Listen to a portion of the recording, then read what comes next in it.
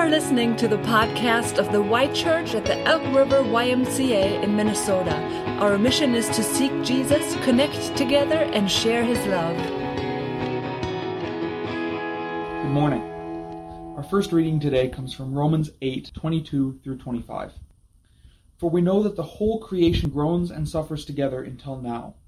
Not only this, but we ourselves also, who have the first fruits of the Spirit, groan inwardly as we eagerly await our adoption, the redemption of our bodies.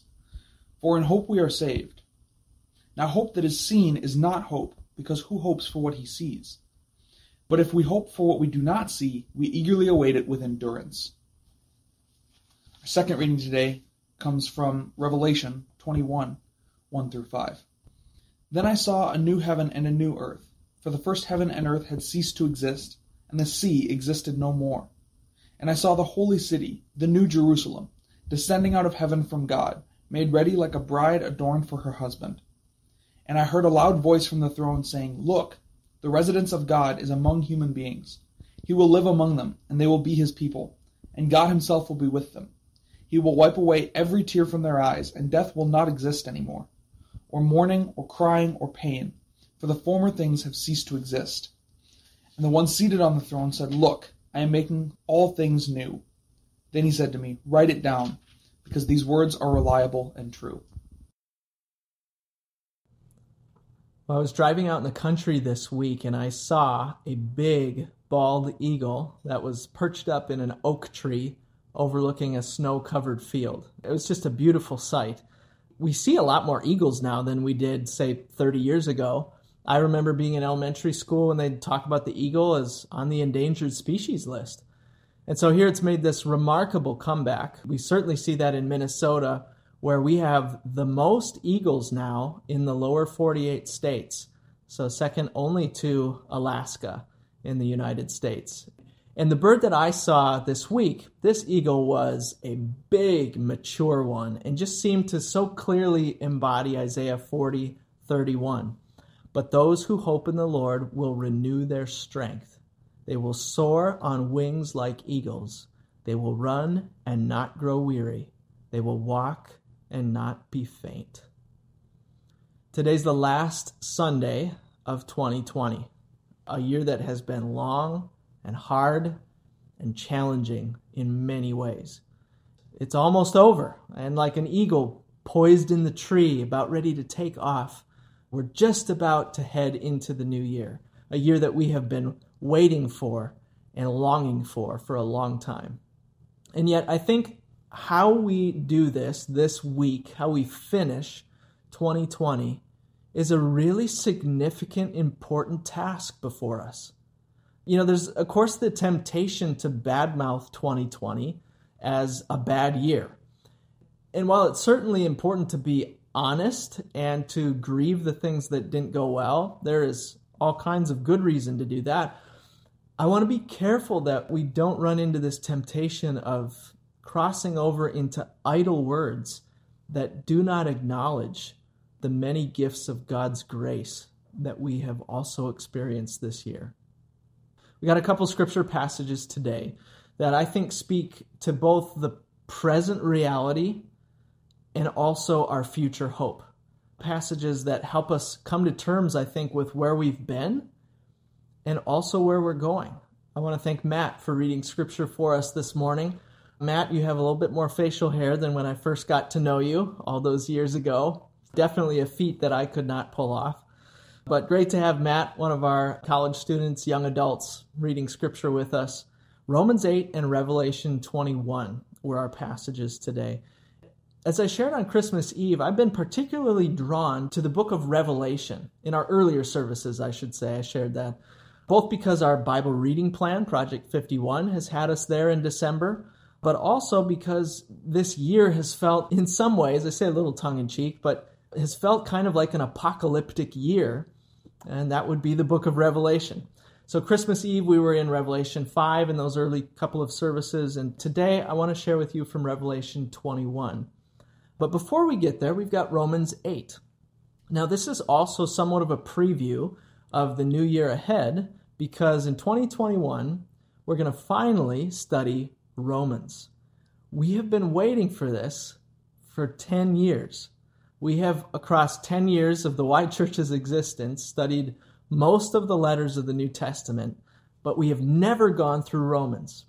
Now, Martin Luther called Romans the chief book of the New Testament, an absolute treasure in terms of understanding Jesus and what God is doing in and through us.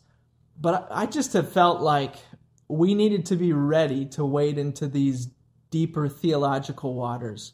And by God's grace, I just have had a sense the last year or so that it's time, that we're ready for Romans. So in our 11th year, in 2021, we're going to study Romans, the first half in the spring and the second half in the fall. So today you get a little bit of a taste of this magnificent book called Romans. I've outlined our message today under 4 key words, 2 from Romans and 2 from Revelation. They're the words groaning, waiting, dwelling, and comforting. And the direction of the whole message is that there will be a day when our pain is met in His promises, when our present reality will finally give way to a glorious future in Christ. And so to start, we're going to be in Romans 8. Look at verse 22 with me where we began. We know that the whole creation has been groaning as in the pains of childbirth right up to the present time. Isn't that what we have been feeling this year? The whole creation seems to be groaning. A pandemic that has overshadowed almost an entire year. The loss of human life on this planet. Field hospitals and mobile morgues in our own country. Plus the loss to businesses. The loss of social interactions. The loss of in-person education. But not just COVID-19 this year. We could talk about that a long time. But remember how the year started with immense wildfires in Australia back in January. And then in the fall, it was closer to home. It was California and then Colorado. Maybe you remember in October, there were those days where the sky over Minnesota had this strange orange yellowish hue because of all the smoke in the air from the Rocky Mountains. This was a year that also put our own state of Minnesota on the map for many parts of the world as they watched footage of George Floyd and as they Googled the name Minneapolis. At the same time, we saw our city in flames and chaos in the nightly news, till the Minnesota National Guard was finally called in to help, which was its largest deployment since World War II. But what started here really swept across our country, and so we watched as riots and protests and division took hold of our land. 2020 has also been a year of exhausting political events, to this very day, I would add. And we may wonder some days if our nation's best days are behind us. Or maybe we wonder what needs to change to improve the dialogue in our country and to get people on the same page. Those are some of the things that weigh heavy on our minds this year. And those really are just the big headlines. That's not to mention the personal losses and difficulties that many of us have walked through this year. Paul says the whole creation is groaning, and he likens it then to the pains of childbirth. Now, I am not particularly qualified to speak to the pains of childbirth for pretty obvious reasons, but we can all understand the biblical imagery that's used here, and it's something that moms can speak to very personally, and that is how the pain of childbirth gives way to the joy of then holding that newborn baby. So in our passage, yes, all creation is groaning, but it's not a meaningless, senseless kind of groaning. It's an anticipation of the joy that's to come. When Jesus was saying goodbye to his disciples in John 16, he said to them, "You will grieve, but your grief will turn to joy. A woman giving birth to a child has pain because her time has come, but when her baby is born, she forgets the anguish because of her joy. So with you, now is your time of grief, but I will see you again and you will rejoice, and no one will take away your joy." What a promise. What a promise. And so we see This is not just for creation in general, but this is for you and me personally. There's a groaning that we see in the news and in our cities and states, but there's also a groaning that goes up from every one of us. Maybe more or less depending on what age you are right now or the given circumstance in your life, but a groaning that sooner or later we all know and feel. Paul says, "Not only so, but we ourselves who have the first fruits of the Spirit groan inwardly as we wait eagerly for our adoption to sonship, the redemption of our bodies." We are in these broken bodies. That is probably the clearest evidence of all that all is not well in the world. These bodies that get sick and wear out and malfunction and age.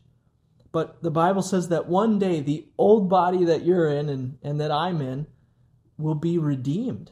It'll be reclaimed and regained in perfect working condition. It's what the Bible calls the resurrection body. It's the one Jesus is walking around in after Easter, and the one that you'll get one day when the dead in Christ are raised. In the meantime, we've got a down payment, Paul says, on that future day. I don't go to the dry cleaners very often, but occasionally I've got a stain that is so hopelessly set in on a pair of pants or a shirt that I got to bite the bullet and have the professionals take a look.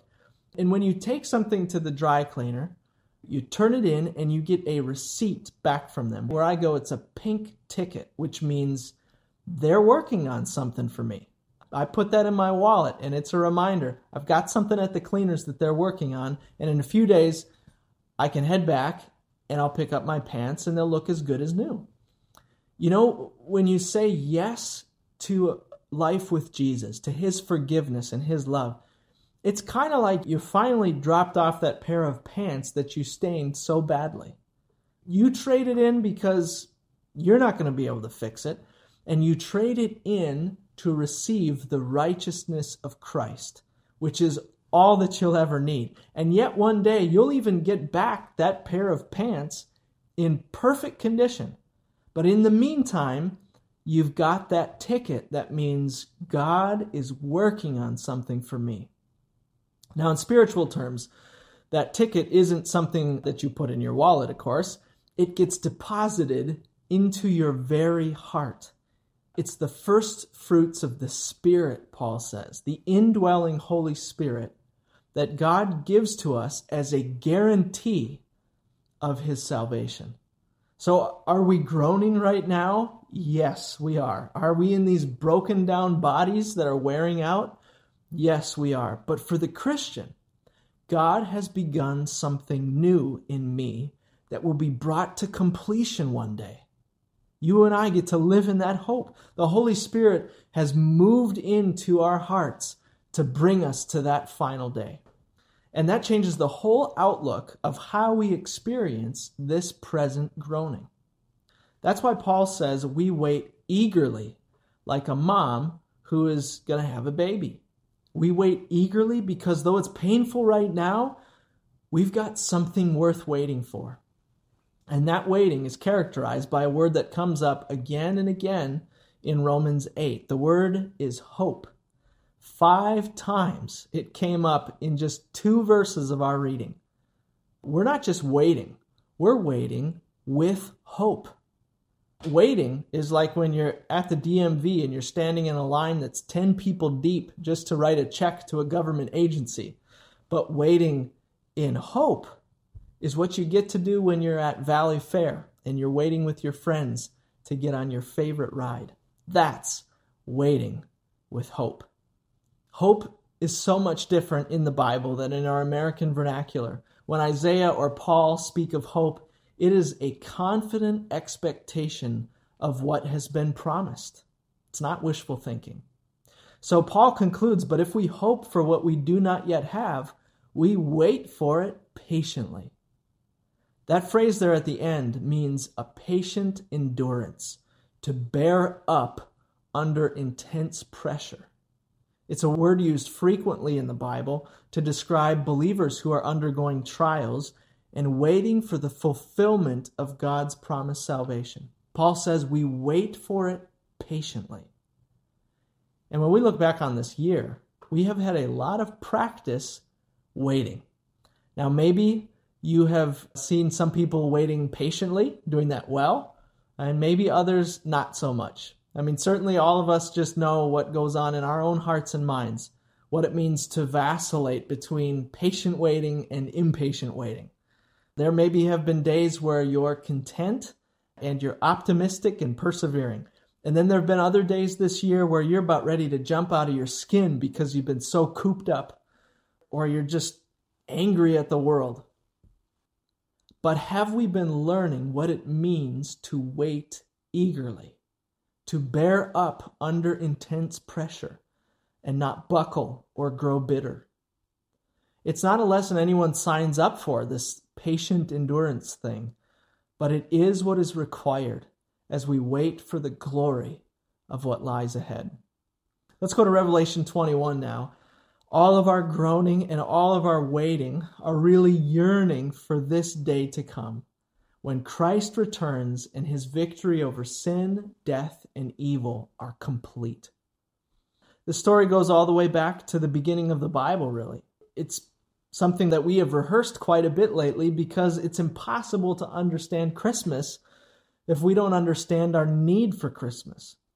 And so we have talked lately about what it's like there at the beginning of the Bible. The first people, Adam and Eve, lived with God in the Garden of Eden. And I want you to just imagine that kind of fellowship.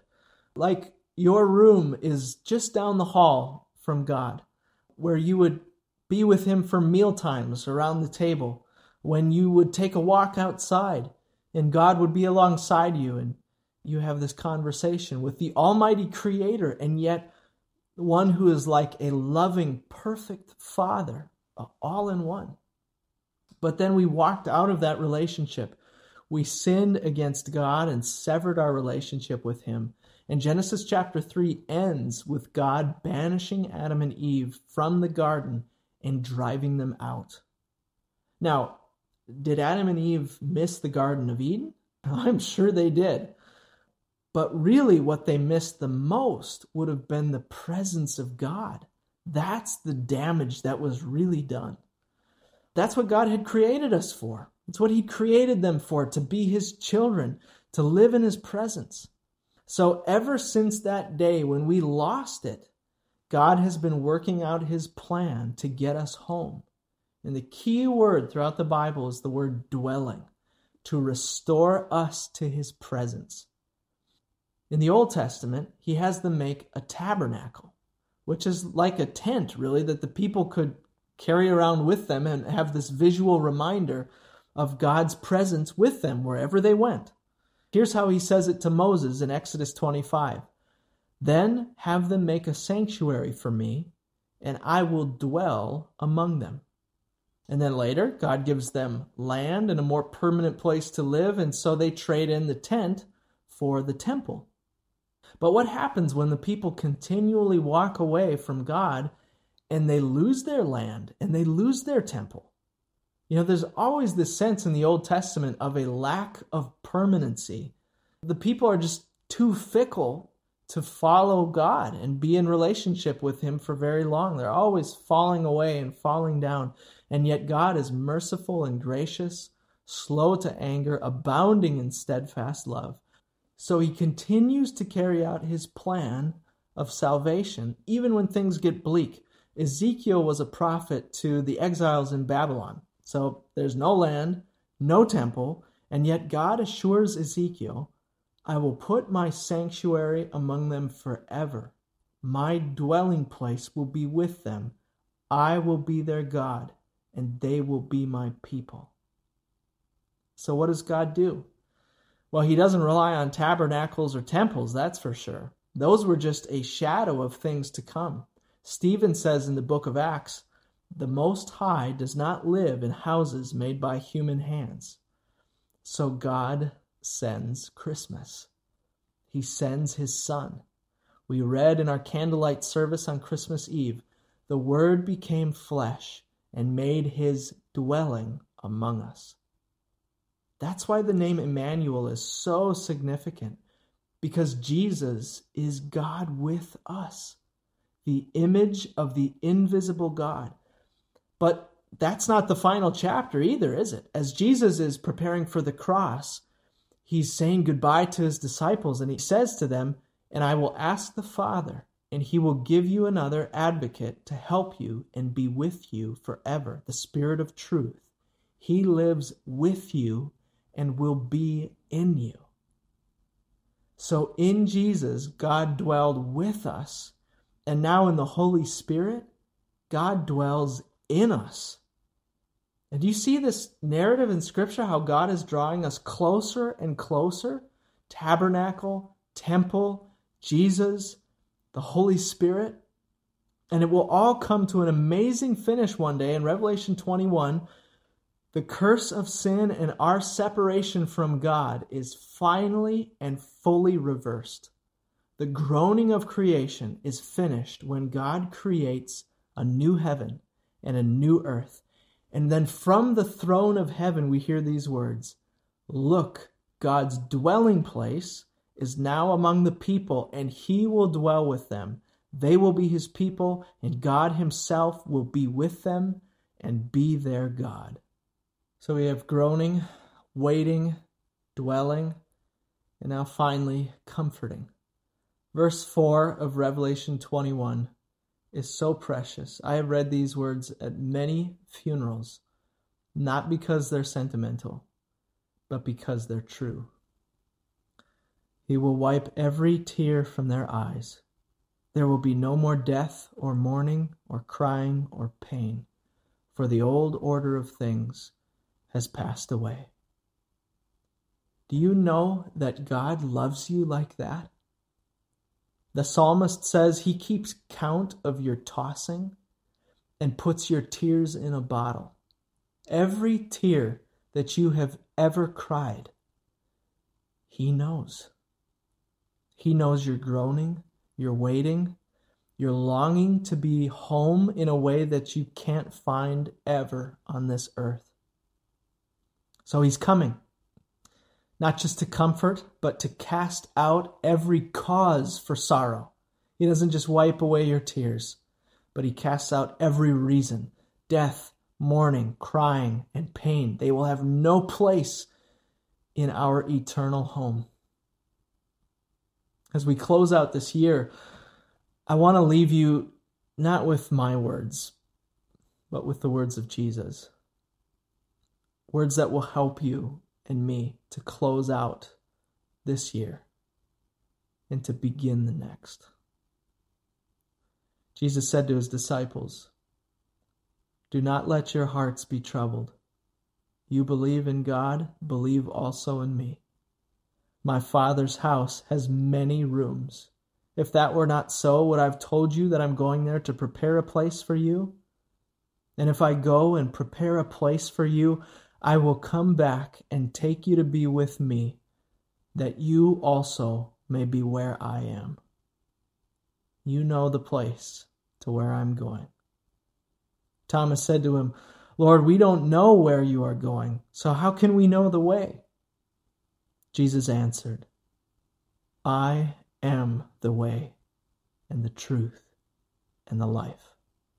No one comes to the Father except through me." Let's pray.